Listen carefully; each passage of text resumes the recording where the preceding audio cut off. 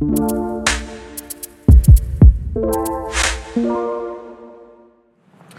right, so I know that most of you may not admit this, but y'all listened to Bieber and you liked it. You did. You don't have to lie, man. We're in a safe place here. We're in a safe place. We're being honest. Let's all just be real about that. I mean, back in the day, I was singing Baby, Baby too. I mean, I get it. I was there. It's good? No, it's not good yet. One of the songs that stood out to me recently that the Beebmeister did, that's how I know him. We're good friends. One of the songs that he did recently stood out to me. Here's how it goes. Everybody knows my name now, but something about it still feels strange. Like looking in the mirror, trying to steady yourself, and seeing somebody else. And everything is not the same now. It feels like all our lives have changed. Maybe when I'm older, it'll all calm down, but it's killing me now. And then he goes into this powerful chorus, which, I mean, yeah, he curses. So if you know the song, you probably shouldn't have been listening to it in the first place. But just to give you a sense of what he's going through here, he says this in the chorus. He says, what if you had it all, but nobody to call? Maybe then you'd know me, because I've had everything, but no one's listening, and that's just really lonely. I'm so lonely, lonely.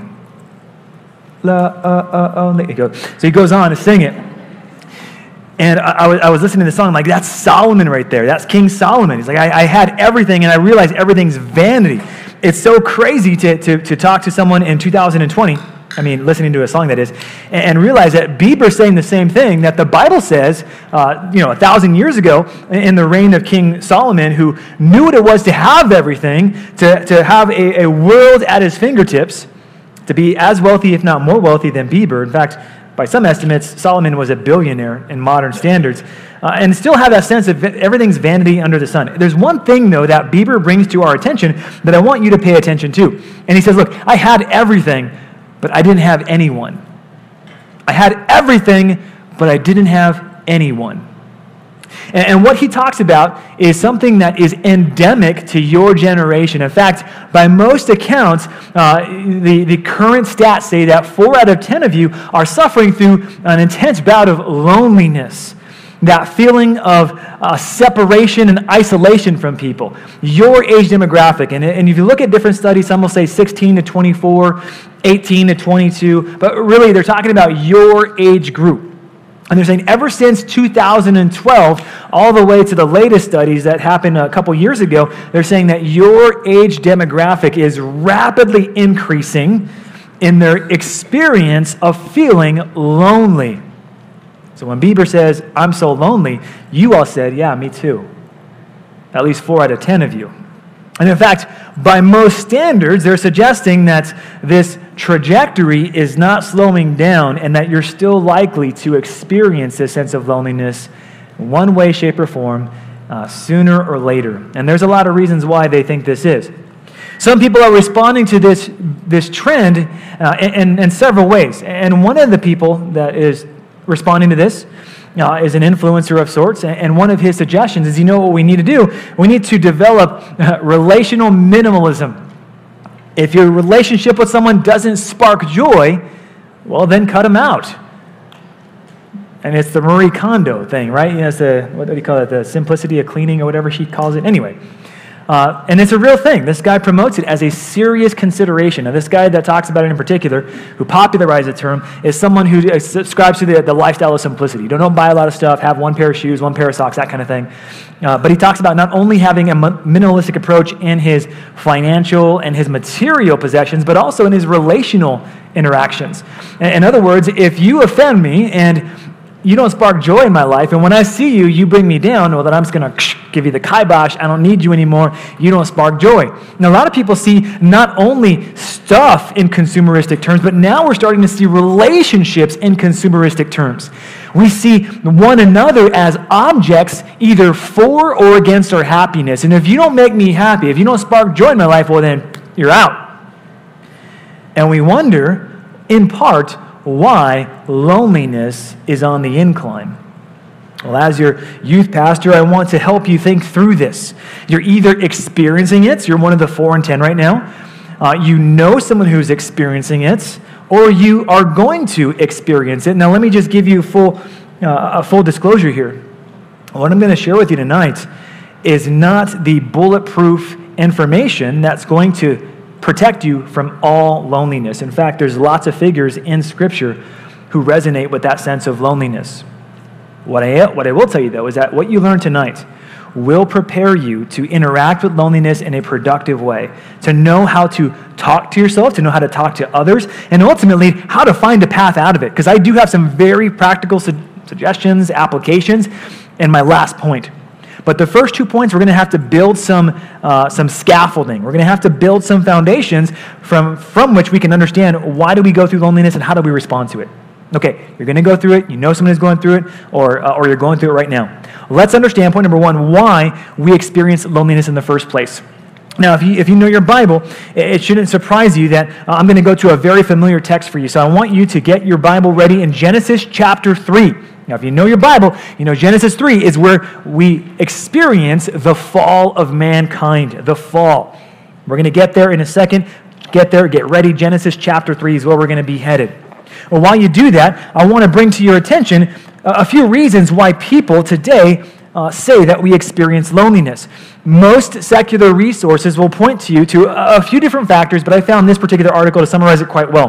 One of the reasons you're going to experience loneliness is because you experience a loss of a loved one or someone to which you have a strong attachment. So mom, dad, brother, sister, someone that's close to you, they die, and therefore you feel lonely. That's an obvious one. There's one reason you might experience loneliness. Another reason you might experience loneliness, according to secular sources, is the feeling of being excluded from others, such as peers, family, or a community. Now, this is probably the one that most resonates with you. This is the one that most often you're going to refer to when you say, I feel lonely. Well, why? Well, I feel detached from my peers. I don't feel like I'm being included. I feel like I'm on the outside and everyone else on the inside is having a great time.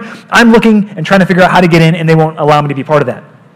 Here's another one, and this is not a reason more than it is an explanation of the experience of loneliness. They say in point 3 here, loneliness does not necessarily mean being actually physically alone. It's the feeling of aloneness even in the presence of others. Meaning right now, you might be saying, that's exactly where I'm at. I feel alone even though there's 150 people around me that I could actually touch and say hello to. I still feel alone. And they say, that's part of the experience here. Loneliness is a perceived individual experience. There is a sense of detachment, alienation, and isolation. That's helpful.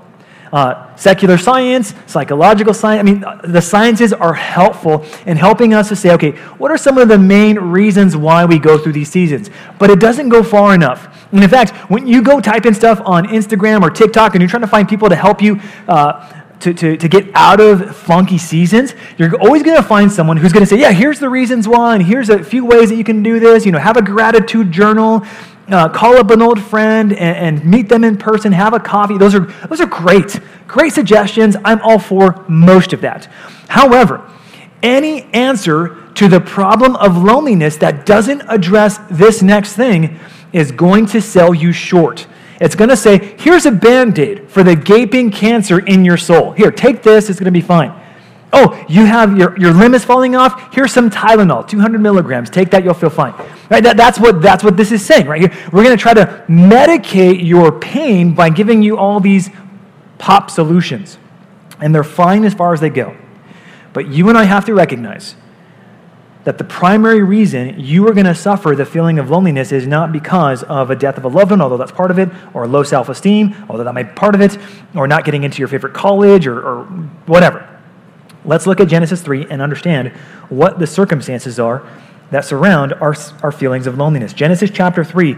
This is not going to be on the screen, so you're going to need your Bible in front of you. Genesis chapter 3, starting at verse 7. This is just after Adam and Eve take a bite of the forbidden fruit. God says, don't eat this. They say, we're going to do that anyway because the snake told us to eat it, and so we did. Verse 7. Then, after they ate the fruit, the eyes of both Adam and Eve were opened. Doesn't mean that they were closing their eyes. It meant that they saw something that they didn't see before. Once they sinned, they were now made aware of something about themselves and their surroundings that they previously did not know. And here's what they knew. They knew that they were, say it out loud, naked. How many times have you said the word naked at church? This might be your first time, but this is biblical. They were naked and they were unashamed, but now they realized, oh no, I'm vulnerable, I'm exposed, and this person across from me that I had all the trust in the world for, I no longer trust. Adam did not protect me. Eve betrayed me. And now they're both looking at each other saying, oh, okay, I'm vulnerable. So they're naked. And in response, they sewed fig leaves together and made themselves loincloths. And so you think about Tarzan and Jane here, right? They're taking care of themselves, trying to protect themselves. And they heard the sound of the Lord God walking in the garden in the cool of the day, and the man and his wife, get this, hid themselves from the presence of the Lord God among the trees of the garden. And so not only are they making themselves loincloths and trying to cover themselves with the fig leaves, when they hear God walking into the garden, they go hide behind a tree. So it's not just that this was enough. They went and hid behind a tree in order to remove themselves from the presence of God. They're terrified of him. Now, their relationship with him has been obstructed. Verse 9, but the Lord God called to the man and said to him, where are you? Adam, where are you? And Adam said, I heard the sound of you in the garden, and I was afraid, because I was naked and I hid myself. And he said to him, well, who told you that you were naked? Have you eaten of the tree of which I commanded you not to eat? The man said, well, this is Eve's fault. The woman whom you gave to be with me, she gave me the fruit of the tree, and I ate. The Lord God said to the woman, what is this that you have done, Eve? Eve said, the serpent deceived me, and I ate. So now the Lord God's going to say, okay, based on this information, and he saw this all, he wasn't asking them to give him information that he didn't already know. He's inviting them to talk to him. Explain the problem. It's like when mom and dad walk in the room and you're caught red-handed, like, what are you doing? They know what you're doing. They're not asking you an actual question. They're giving you a chance to say, well, whatever you're doing. I did this thing. I'm sorry. Will you forgive me? God's offering them an olive branch, even before anything happens, for them to say, here's what we did. We're so sorry. Can you help us fix this problem that we made for ourselves? They don't do that. Adam blames Eve. Eve blames the serpent. Serpent has no one to blame, so he's just there eating dust. But now God's going to respond to this situation and say, okay, based on what just happened, I am now going to respond to you by issuing curses. Not curses like God's cussing at them, but curses as in, here's the consequence to your rebellion against me. This is called the fall. It's called the fall because man fell from his high station as being God's chosen vessels to represent him. They're meant to be figures that represented God in all creation, but now they fell from that station, and God now responds with curses upon them. Here's what he says in verse 14. First talk to the serpent. He says, because you have done this, cursed are you above all livestock and above all beasts of the field. On your belly you shall go, and dust you shall eat all the days of your life. I will put enmity. There's going to be bitterness and rivalry between you and the woman, and between your offspring and her offspring. Her offspring shall bruise your head, and you, the serpent, shall bruise his heel. There's a veiled promise of protection in there, and we'll get to that in a second. Verse 16, he says to Eve now, Eve, I'm going to surely multiply your pain in childbearing. We have a couple women who are about ready to give birth, and they might be induced, and it's going to be worse for them, but this is part of the fall. God says, because you've sinned, Eve, all of your daughters forevermore are going to feel pain when you take a baby and shove it out your downsides. That's the result. In pain you shall bring forth children. Your desire shall be for your husband, and he shall rule over you. Now, what he's saying there is essentially, look, you're going to desire to rule over him. You're going to desire to rule over your husband, but he's going to rule over you, and not necessarily in a good way. He's already, God's telling them, look, there's going to be friction, and there's going to be difficulty in your relationship with one another. And now he talks to Adam. To Adam he said, because you have listened to the voice of your wife and have eaten of the tree of which I commanded you, you shall not eat of it. Cursed is the ground because of you. In pain you shall eat of it all the days of your life. Thorns and thistles it shall bring forth for you, and you shall eat the plants of the field.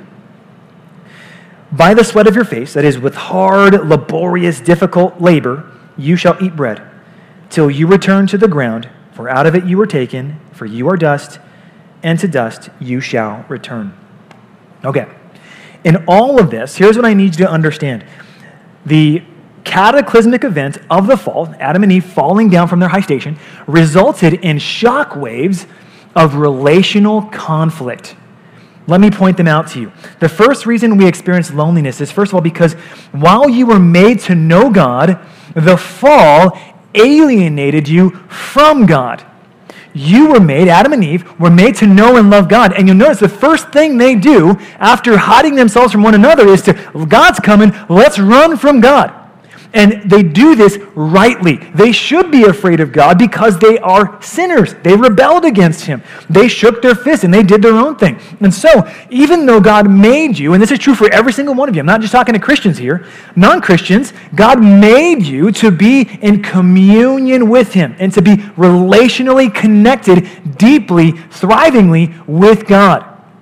The problem with that is that sin entered in and ruined that relationship.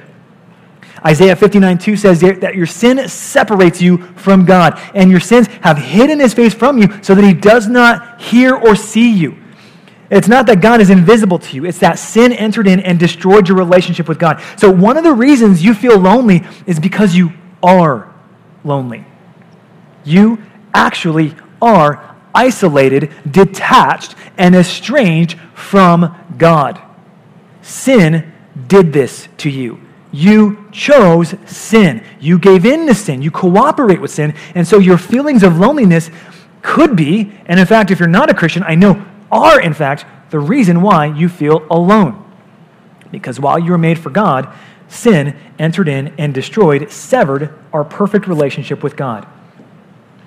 And now today, for most of us, you know the feeling of having this yearning, this desire of like, man, I want something that nothing in this world so far has satisfied. I've drank, I smoked, I've tried this thing and that thing, I've tried girls, I've tried boys, I've tried all these different kinds of pleasures, and nothing is quite meeting my needs. And that's why C.S. Lewis says something like this: if there's something in the world, if we find ourselves with the desire that nothing in this world can satisfy, the most probable explanation is that we were made for another world. You were made for really another person, not each other necessarily. You're made first and foremost for God. So one of the reasons you experience loneliness is because you are. You've been estranged and isolated from God. The second reason you experience loneliness is because you were made to know others, but the fall scared you. Now here's what I know for a fact about you. You are terrified of being exposed by people that know you. You are terrified of being seen for who you really are, which is why Adam and Eve, the first thing to do is they hide from each other. Right? They fig leaves and loincloths are saying, don't look at me. Turn your gaze away because you are scary. I'm terrified of you. I don't trust you. And now we're isolated and estranged because of the sin that we both committed. We're both sinners, and now neither one of us are trustworthy. We therefore hide and cover ourselves with fig leaves to avoid rejection. Here's what I mean by that. You can sometimes, if you're honest, be honest with me, be honest with yourselves, and I'll tell you, in high school, I put on different personalities, different identities that fit the moment. Like, I think these people will like me if I'm more energetic and more outgoing, or I think these smart kids will like me if I use big words and I sound like I know what I'm talking about, and I pretend to be, a little smarter than I happen to be. All of us possess this inherent ability to be chameleons in our environment because we're trying so desperately to receive that affection and that connection and that acceptance from people, while at the very same time, we're saying, don't look at me, don't talk to me, don't know me that well. If you knew who I really was, I'm afraid you wouldn't like me and you would run away from me. That's a condition of the fall. One of the reasons you feel lonely is because you're hiding from other people. You're hiding from other image bearers because you don't trust them and they don't trust you. This is one of the reasons you feel lonely. The spiritual diagnosis for us is that we are separated from God and we're separated from people. This is awful news. if we just say do a gratitude journal, if we just say, take an old friend out to coffee, that's helpful, but you're missing the point. The deepest yearning of your soul and mine is to know God deeply, intimately, and to know each other deeply and intimately. But sin, both from our forefather Adam and our own chosen sin, separates us, isolates us, and makes us lonely. Well, that's an exciting thing. Wearing a loincloth and a fig leaf. This is what a fig leaf looks like. Big. Need something to cover yourself with. What you'd use to cover over your real identity. This is interesting because Adam and Eve used creation to hide. Now, let me try to paint a picture here. Think about this. God made the world for them. He said, look, go hang out in the garden, be naked, be a mom and dad, do your thing. Let creation foster and contribute to relational intimacy with one another and with me, your God. Remember, God's walking in the garden. Creation is a conduit of their relational intimacy. Does that make sense? Creation is meant to facilitate and grow their relational connection. So in the garden, God would commune with them and talk with them. I don't know what it was like, but God was there in the garden with them. And then Adam and Eve, they would hang out in the garden together. And I'm sure they would look around and see the beauty of it, the majesty, and say, wow, this is awesome. And then they're enjoying that relational connection. And creation was made by God to foster that, to contribute to that richness in their connection until the fall. And you remember what he says to Adam, the ground is going to now start bearing thorns and thistles. And not only that, it's going to be hard for you to use creation the way it was intended. So not only do you have relational disconnection with God, not only do you have relational disconnection with others, but creation that was made to support these goals of relational connectivity are now crippled. The curse cripples creation and makes it really hard for creation to do its job. Does that make sense? Are you tracking me on that? That sub-point, creation not making it easy for us to connect well? Give me a head nod or a head shake. Okay, or nothing at all. I can see you. This is not TV. I can see you. You get what I'm saying, or no, I don't get what you're saying? Okay, thank you. I saw most of your heads up and down. I'm going to assume you're tracking me. Okay, so creation now is working against us. Creation now doesn't help us connect with God, and many times it can hinder our connection with God. Creation now doesn't help us connect with one another. Often it hurts our connection with one another. Let me help draw a couple of illustrations. We already talked about being in labor. Labor fosters a connection with the baby that is also super duper difficult and hard to go through and painful. Creation, and by creation, in this case, I mean the physical body. That makes it hard. Thorns and thistles. The plants now possess spikes, and if you try to get a rose without trimming off the spiky things, I don't want to get all technical.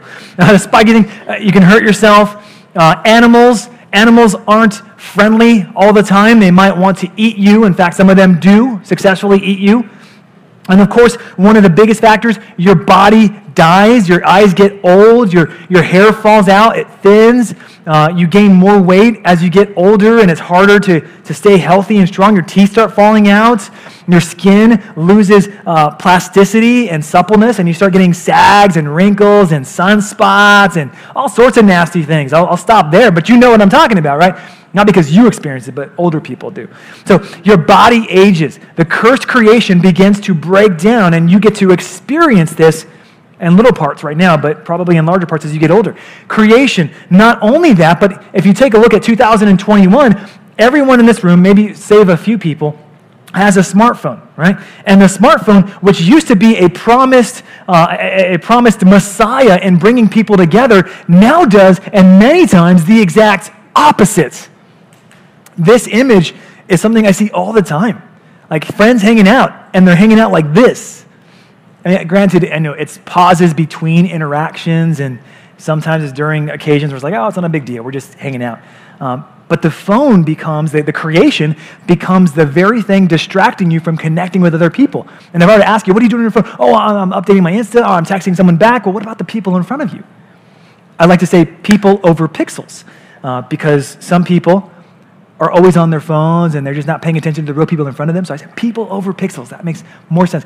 But creation, the phone, which is a good and godly thing for the most part, is being utilized to obstruct relationship and not foster it. The very same phone that you have in your hand, the device, or the iPad, the computer, that has access to the Bible in every single language, period, for the most part. You have study tools and websites with free commentaries, and some of the people that have their machines will use those very same creational tools to access bad websites that are inappropriate. Let's just say it like that. Creation now, instead of fostering connection, fosters distraction because it's cursed. That's the problem in a nutshell. You're lonely because you are lonely. You're disconnected with God, disconnected with people, disconnected from creation. There is a cognitive dissonance there. However, as I said, there is a promise. Genesis 3:15, when God is talking to Eve, he says, look, I'm going to put enmity between you and the woman. Sorry, he's talking to the snake, talking to the serpent, the devil. He says, between your offspring and her offspring, he shall bruise your head, and you shall bruise his heel. He's promising that in the future, there's going to be someone who comes and crushes the head of the serpent. This is a veiled reference to what Jesus would ultimately do when he comes 2,000 years later to save humanity, crushing the head of the enemy. This is a veiled promise to that. So how does this actually get accomplished? Now I'm going to have you turn your Bibles over to the New Testament. We're only going to look at one verse, Matthew 27, verse 46. Is that what I have there? Yeah, 46. Matthew 27, verse 46.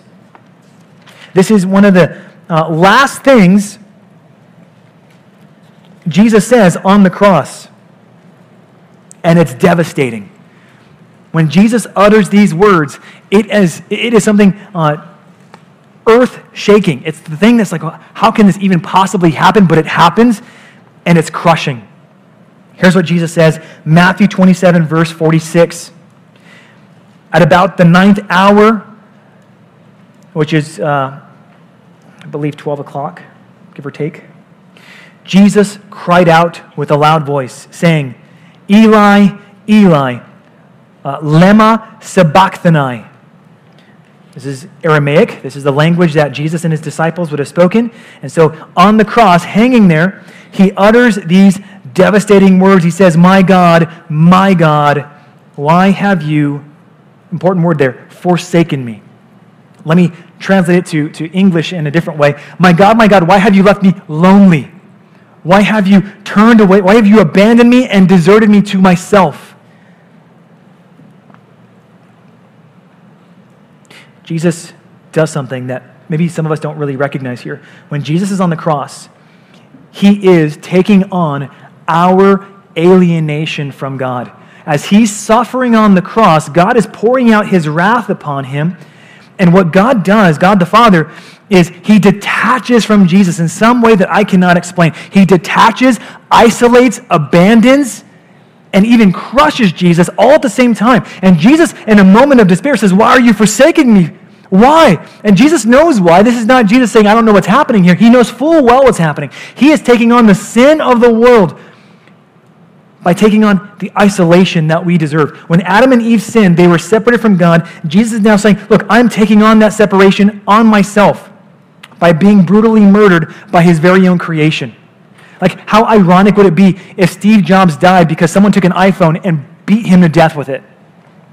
This is the irony, the cruel, tragic irony of the cross, because the very creation that Jesus spoke into existence and upholds by the word of his power, present tense, is the very thing that is used to murder him.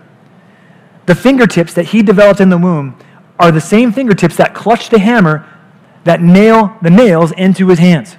The wood that he spoke into existence is the very same wood that hangs him on the tree, right? That hangs him on the cross. Jesus goes through all of this in order to bridge the gap of separation between God and man and each other, man and woman, and even man and creation. So let's understand how Jesus then answers your loneliness. And this is going to be hopefully a quick but very practical approach to this. You need to understand this. The fall separates God, man, creation. Jesus' answer on the cross is he does something remarkable by starting to reverse that entire process. You guys have probably seen things like that. Jesus is the answer. There's stickers that say, Jesus is the answer. If you go into some seedy bathrooms, that you might see that written on the walls. Jesus is the answer. You might see things like this on Facebook or Instagram. Whatever's troubling you, Jesus is the answer. I saw one person post this, Jesus is the answer, now what's the question? One of my students from a long time ago, he left the faith, and he was open about that, but he said to me, look, Rod, I understand Jesus is the answer. He says, but I've never understood what he's the answer to. I don't get why he's necessary when my life seems pretty good, all things considered. Like, I got science, and I've got money, and I've got this. Why is Jesus the answer? Now, it's easy for you to be misled by this, because when we say things like this, these Christian platitudes, it's easy to not be clear about this. When we say Jesus is the answer, what are we saying he's the answer to? What's he providing an answer for? And this is where we need to be clear. Jesus answers many things, but when it comes to your loneliness, Jesus answers your loneliness first and foremost by taking on guilt and shame, bringing us to God. Jesus, first and foremost, in his work on the cross, is remedying the problem, the biggest problem that we have, that we are sinners and that we deserve God's wrath. We deserve to be estranged from him, and we deserve to be lifted on a cross, naked, bloodied, and bruised, and murdered. But Jesus goes there in our place in order to create a pathway for us to return to our right relationship with God. Jesus has his flesh flayed. I don't know if you guys probably saw that the Passion, right? Where Jesus in the Passion, he's being flogged, and you see his back being flayed open, his skin being ripped from sinew to sinew, and you see his blood. He's gasping for air because he can't breathe. Probably a pretty accurate depiction. But here's the interesting thing. Scripture says that when his body was being torn to pieces, when his skin was being ripped, and the skin cells, falling off of his back as the blood trickles down, when that ripping is taking place, and he's being even lifted on a cross, you have to understand that Scripture is not seeing it merely as a physical event. And in fact, that's why you have the curtain of the temple torn in two. When Jesus says it is finished, the curtain tears from top to bottom. And this is the temple that the Israelites would go to offer sacrifices. The temple that is likely being referenced in this verse I'm going to show you is likely the curtain that separates the Holy of Holies from the most holy place. In other words, this curtain separated the special sanctuary of God, where the high priest would go only once a year. This is the kind of place that you can't go ever if you're an average Israelite. You'd have to only let the high priest go, and he would go only once a year on the Day of Atonement. But here's what Hebrews 10, 19 and 22 says. It says this, therefore, brothers, since we have confidence to enter the holy places by the blood of Jesus, we're talking about the Holy of Holies, by the new and living way that he opened for us through the curtain, that is, through his flesh. And since we have a great high priest, Jesus goes into the Holy of Holies, over the house of God, let us draw near with a true heart and full assurance of faith, with our hearts sprinkled clean from an evil conscience and our bodies washed with pure water. And so what you have in Jesus here, his flesh is being torn to shreds so that we can have full access again to God the Father. You might feel lonely and say, I feel disconnected from God. I feel disconnected from people. But here's the reality. Jesus paid a price on the cross that guarantees you access to God no matter what you are feeling. You could have had an amazing week as a Christian. You read your Bible every single day. You prayed every day, and you prayed for at least 15 minutes. You're having a rock star week. A, you still need Jesus. And B, Jesus is ready to receive you with arms wide open because he paid the price for you to access and approach God. If you're having the worst week of your life, and maybe, like Peter, maybe you cursed God and you betrayed him in front of your friends who they knew you were a Christian, but you still, you gave them this sense that you were ashamed of your Jesus and you were ashamed of your church and you were ashamed of all the stuff that they say about you. And so you denied Jesus and you say, oh man, I'm not into that stuff and bleep, bleep, bleep, bleep, bleep. Jesus is ready to receive even you because his death on the cross remedies the gap. His death on the cross is what brings us together with the Father, and that separation is insoluble. It is something that cannot be broken. Once you trust Christ, turning to him in repentance and faith, your relationship with him is unbreakable. Why? Well, because Jesus on the cross saves us, connects us. That's step one. Jesus takes on our sin, our guilt, our shame, bringing us to God. Our text says this, 9th hour, Jesus cried out with a loud voice saying, Eli, Eli, lema sabachthani, that is, my God, why have you forsaken me? Now you can't see this is not in an immediate text, but when Jesus dies on the cross, he's not only fixing our issue with God, he's also fixing our issue with each other. When Jesus is on the cross, he is telling the truth about every single one of you. He's not on the cross saying, Lord, I'm dying for these really nice, sweet people, these sweet kids, the True North students in 2021. They're such good kids, and I'm just going to die for them because they're such sweet, nice, righteous people. He says the opposite. In fact, when Jesus goes on the cross and he suffers his bloody, brutal, evil, disgusting death, he is telling the worst about you. He is telling on you in ways that ought to embarrass and shame you. In fact, that's why the hymn says, "Were you there when they crucified my Lord?" No, I'm not going to sing it. Were you there when they crucified my Lord? Sometimes I think about it and it causes me to shudder, tremble. It causes me to tremble. Because we look at that and we imagine that and we realize we're the reason he's there. Our sin is what pushed Jesus on the cross. Your sin is so grievous, so disgusting, so terrible, so terrifying that it warrants the Son of God, the perfect Son of God, the spotless Lamb, to be mercilessly beaten down to a bloody pulp and then hung on a cross in order to suffer shame and humiliation that you deserve. The cross told the truth about you. And therefore, Jesus' cross, when we repent and trust him, provides the relational context for us to be real with each other. Your small groups don't have to be a charade where you're just pretending for everyone to be happy and awesome and my life is amazing and I've never sinned once this week. No. Jesus tells the truth about you on the cross. You're broken, you need a Savior, and here I am for you, ready to receive you. The cross told the truth on you. I don't know if you've ever smelled a rotting carcass, but if you've ever had the pleasure of smelling a rotting, dead animal, or, God forbid, a human, but nevertheless, putrid smell, right? Decomposing flesh is not a pleasant aroma. You might get a little whiff of it. If the meat goes bad in your refrigerator, you pull out the bologna. It's like, oh, that's not good bologna anymore. Bologna. Come on. You guys have the good stuff. You guys have the ham, right? Bologna is my old stuff. Anyway, rotting carcass. Let me ask you. If I were to tell you, hey, guys, there's a rotting pig out in front of 120 West, can you take care of that smell? Like, can you take care of that? I'm guessing that you guys aren't going to go over there and be like, oh, I got some Axe body spray. It's not going to fix it, right? It's not going to fix it.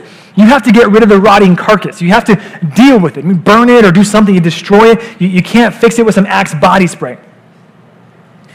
When you and I pretend like we have it all together, it's like we're taking the junior high boy Axe body spray and be like, oh, I'm fine. I'm fine. I don't have any sin to deal with. I'm good, man. I'm good. All the while, your sinful, rotting carcass is coming through loud and clear.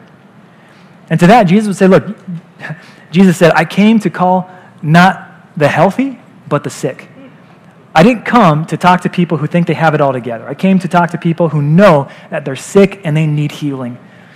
The cross tells the truth about you. You are a sinner. You need a Savior. God's a good, gracious Savior. He wants to bridge the gap between you and God and also with one another. Let me tell you this. Your most fulfilling relationships, your most satisfying relationships are not going to be those people that you have this superficial relationship with. They're going to be the people that know stuff about you, that know even the secret things that you don't share with people. Now, you don't tell everybody. I'm not asking you to put this on your Instagram and be like, hey, guys, here's the way I sin. No. I am telling you, though, that if you are a Christian, you have context to have real, deep, meaningful connections with other Christians who will love you because they've been loved by God. We love because he first loved us. If you're lonely, step one, make sure you're right with God. Make sure your relationship with God is taken care of. Step two, talk to people with honesty. Be real. Recognize the cross told the truth on you. You're a rotting carcass who needs a Savior. Beautiful thing is that when you come to Christ, you're no longer a rotting carcass. 2 Corinthians 5 says that you're a new creation. The old has passed away. Behold, the new has come. You are new in Christ. Embrace that. One more thing here. When Jesus goes to the cross and he cries, my God, why have you forsaken me? He also does one more thing. He inaugurates a change that will endure. And I'm excited about this one. In fact, one of the things I'm excited about is Christmas. Christmas is almost here. I can't wait. This is, okay, yes, we can clap for that.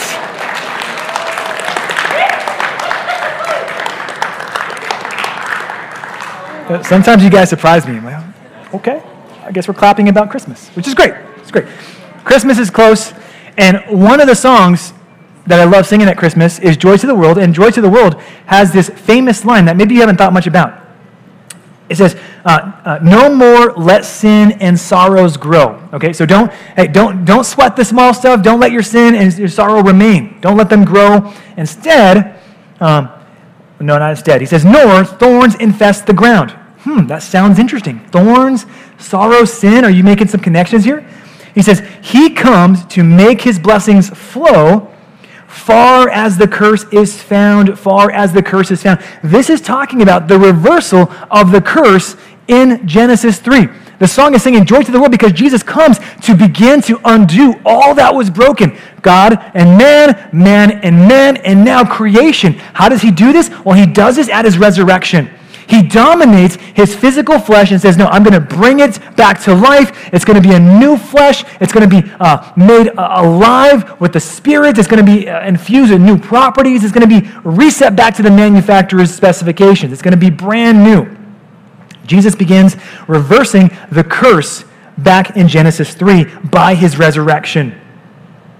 What that means then is that even though creation still poses obstacles for us, creation can now be utilized to be a blessing once more, to be useful for connection. The phone that you have that I just lambasted and said that's a really dangerous tool, that's a good tool when you use it properly.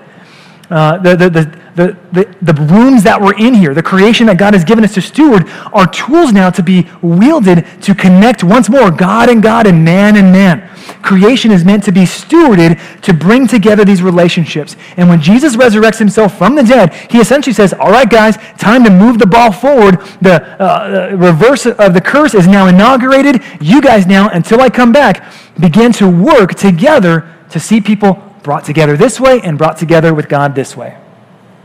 Creation has now been restored in part, but yet in the future to be fully fixed. No more cancer, no more tears of sadness, no more pain, no more death. That's coming. But he started it now. What that means practically, guys, is that you should consider your interaction with creation. If you're going through some bouts of loneliness, sometimes one of the best things for you to do is to get outside and work, to do things with your hands, to plant a garden, to do something physical, to exert yourself, to go on a run and a hike or something, or to go and ride Seabiscuit at the range or whatever, and to go do things with creation that anticipates, looks forward to your future connection with creation that will be more deep and more profound than you ever realized could even be possible. Okay, last. Let me give you some super practical advice now on how to go about this. More scripture coming your way, but let me give you the point first. Point number 3, we're going to assault loneliness with the weapons of faith and service. We're going to assault loneliness with the weapons of faith and service. And the first passage I'm going to take you to is in Psalm 23, so you can get your Bibles ready there.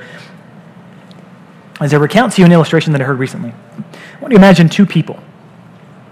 Both men are terrified of flying. Okay? They hate flying. In fact, I know someone really close to me who's super terrified of flying, but these two guys are afraid of flying.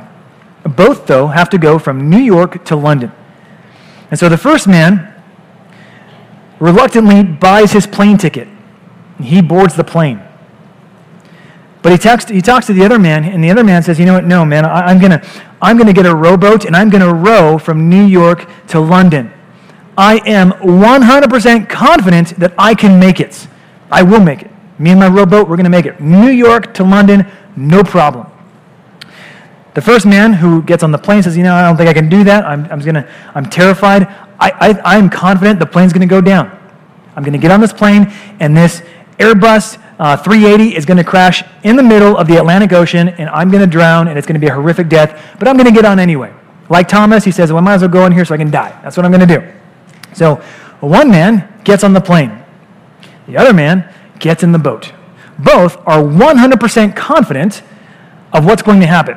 The man on the plane is confident the plane's going to crash. The man on the boat is confident he's going to make it to London. Well, of course, the man in the boat, the rowboat, encounters large waves. He's capsized and he drowns. Sad story. The man on the plane, who was 100% sure that the plane would crash, lands safely at the airport in London. You see, both men were entirely confident of the result. They had faith, you might say. They had faith in what the outcome would be. You see, what was not important was the strength of their faith, but the object of their faith. Let me put it like this. I put it summarily. What makes all the difference is not the strength of your faith, but the object of your faith. That is, when you're going through loneliness, you cannot put your faith in anything other than Jesus Christ himself. The object of your faith, even if it's little, Jesus says. If you have faith the size of a mustard seed, itty bitty, and you say to this mountain, go from here to there, that it's going to do it. Now, Jesus is using hyperbole, but his point is the object of your faith is what has the power, not your faith. It's not your faith that's going to make Jesus say, okay, I guess I'll do the thing you want me to do. It's the object of your faith being reliable. The man in the airplane made it to the airport not because he had the faith. He had no faith. But he got on the plane and he made it anyway because it wasn't the strength of his faith, it was the object. His strength was found in the object of his faith. I'm going to ask you to put your faith in God by exercising these two things here. Okay, first, look at Psalm 23:4 with me. This first practical response. And we're just going to look at Psalm 23, verse 4. It says this, even though I walk through the valley of the shadow of death. Now realize here, David is writing this. This is the reality. David is saying, this is my situation. I'm walking through the valley of the shadow of death. I'm in an area where I'm vulnerable. I can't see anything. I'm concerned about my life. That's the reality. But notice his response. I will fear no evil. So in other words, it doesn't matter where you have me, God. I am choosing to respond with no fear. Why? We see his reality, his response, and now his reason. Why? Well, because you're with me. I don't have to fear because you're with me. Your rod and your staff, the shepherd instruments, they're with me and they bring me comfort. Those are the things that I can rely on and depend upon. Here's my point. You assault loneliness by, first of all, believing and receiving God's promises. Put the object of your faith in your mind clearly in God himself. He's faithful. He's good. He promises to never leave nor forsake you. Therefore, you in your mind say, the object of my faith is Jesus, that he will never leave me. I might feel alone, but it does not mean that I actually am alone. I'm trusting God to draw near to me, to be close to me, to be everything I need for life and godliness. Some of you guys know I drive a really, really nice car. 2013 Honda Civic. Don't get jealous and don't covet, okay? This is actually a nicer model. It might not that nice. But let's just say, I came to you and said, I heard you were strapped, you couldn't afford a car, so I'd like to give you the keys to my vehicle. I'd like to give you my car. Now, if you believe that I was a generous pastor and you're like, oh man, Pastor Roger's so cool, you would actually still have to do something in response to that, wouldn't you? I'm giving you a gift and I say, hey, you know what, just come over to my house tomorrow afternoon, meet me like 3 o'clock and I'll give you the keys, sign over the pink slip, and then you could be on your way and go to whatever you're doing. You would still have to say, okay, I'm going to receive that gift. I'm going to have my mom or my dad drive me over to Pastor Rod's house, and then I'm going to sit there. I'm going to have to fill out the paperwork of transfer of ownership, and then I'm going to have to receive the keys. So I'll throw the keys at you, and you catch them, and it's like that moment of like, oh, this is amazing. All of that requires work on your side. The work of driving to my house, the work of signing the paperwork, the work of catching the keys when I playfully throw them at you. All of that is a work, but no one of you are thinking, oh yeah, I worked for this car. You're not going to go out of my house and be like, yeah, I worked for this car that Pastor Rod gave me. Well, and so, what do you mean you worked for it? Didn't he give it to you? Yeah, but I signed the paperwork, I drove to his house, and I caught the keys when he playfully threw them at me. I worked for this car. No, you're not going to say that, right? That's not sensical. When I tell you, read your Bible, pray, give God worship, I'm not telling you, hey, work for God as though he needs something from you. I'm saying, receive God's grace, mercy, and kindness. Fill your cup, young person. Reading your Bible is like receiving the keys. Opening up to God in prayer is like you driving to God's house and saying, okay, let's hang out and talk. You putting yourself in those positions feels like strenuous work. But it is not the kind of work where you say, man, this is so difficult and hard, I'm not getting anything out of it. This is the way God blesses you.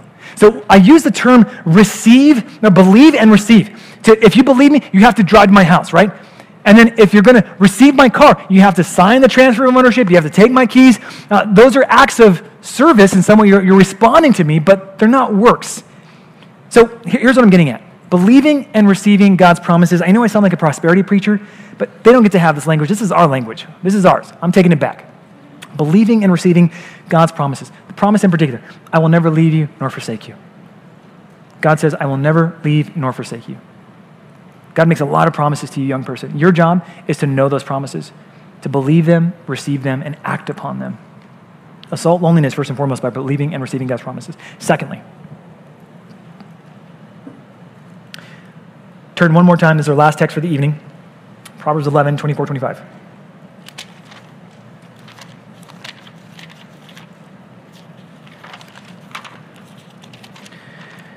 Proverbs are not promises. You should know that as I say this. Proverbs are truisms, observations about life that generally prove to be true. Wisdom of God. Here's what it says. Proverbs 11, 24, 25. One gives freely and yet grows all the richer. Another withholds what he should give and only suffers want. Pause there for a second and recognize that Scripture is noting that there are people who seem to give and give and give, and yet, mysteriously, they seem to also increase a whole lot more. Their generosity is not resulting in scarcity. Their generosity is resulting in overflow, abundance. He continues.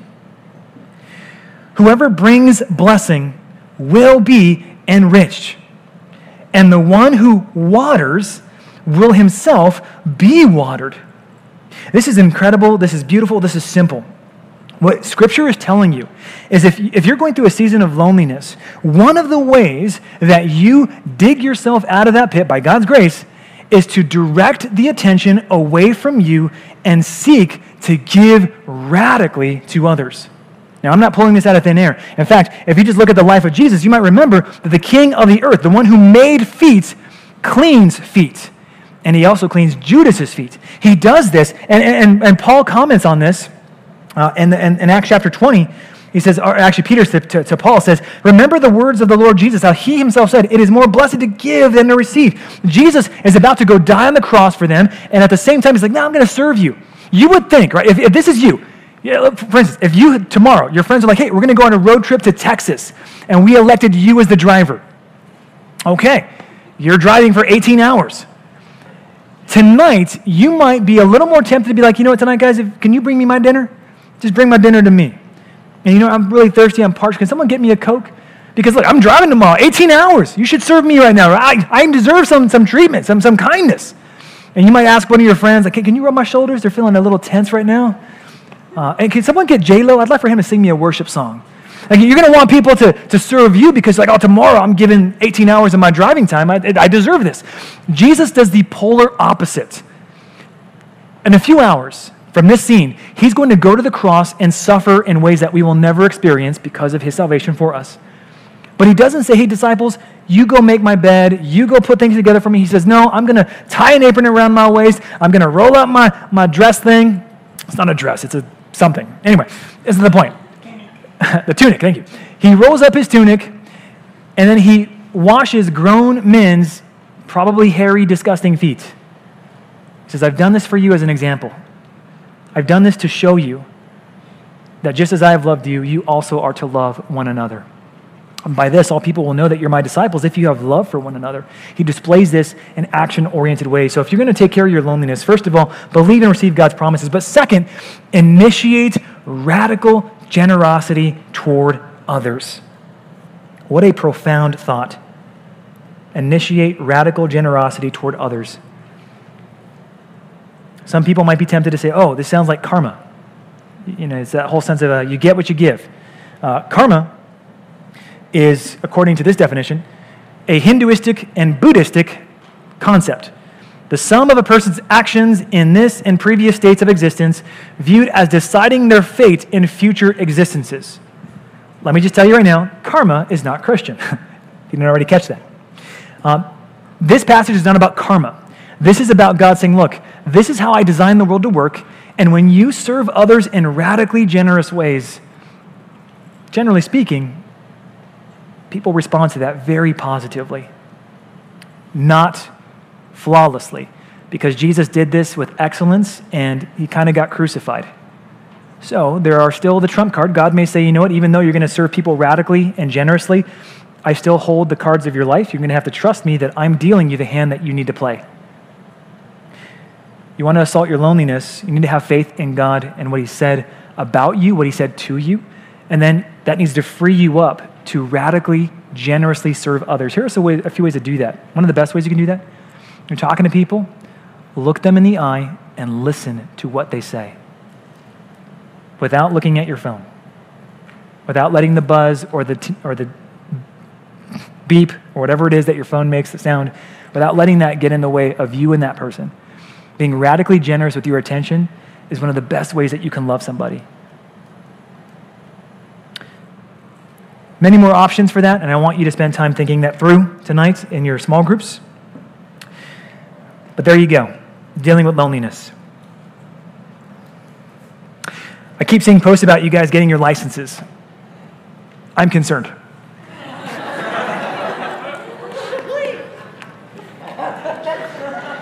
I get nervous thinking that as I'm driving down PDV, that maybe you're on the same road. I think, is my insurance paid up? Is my seatbelt on? Have I prayed today?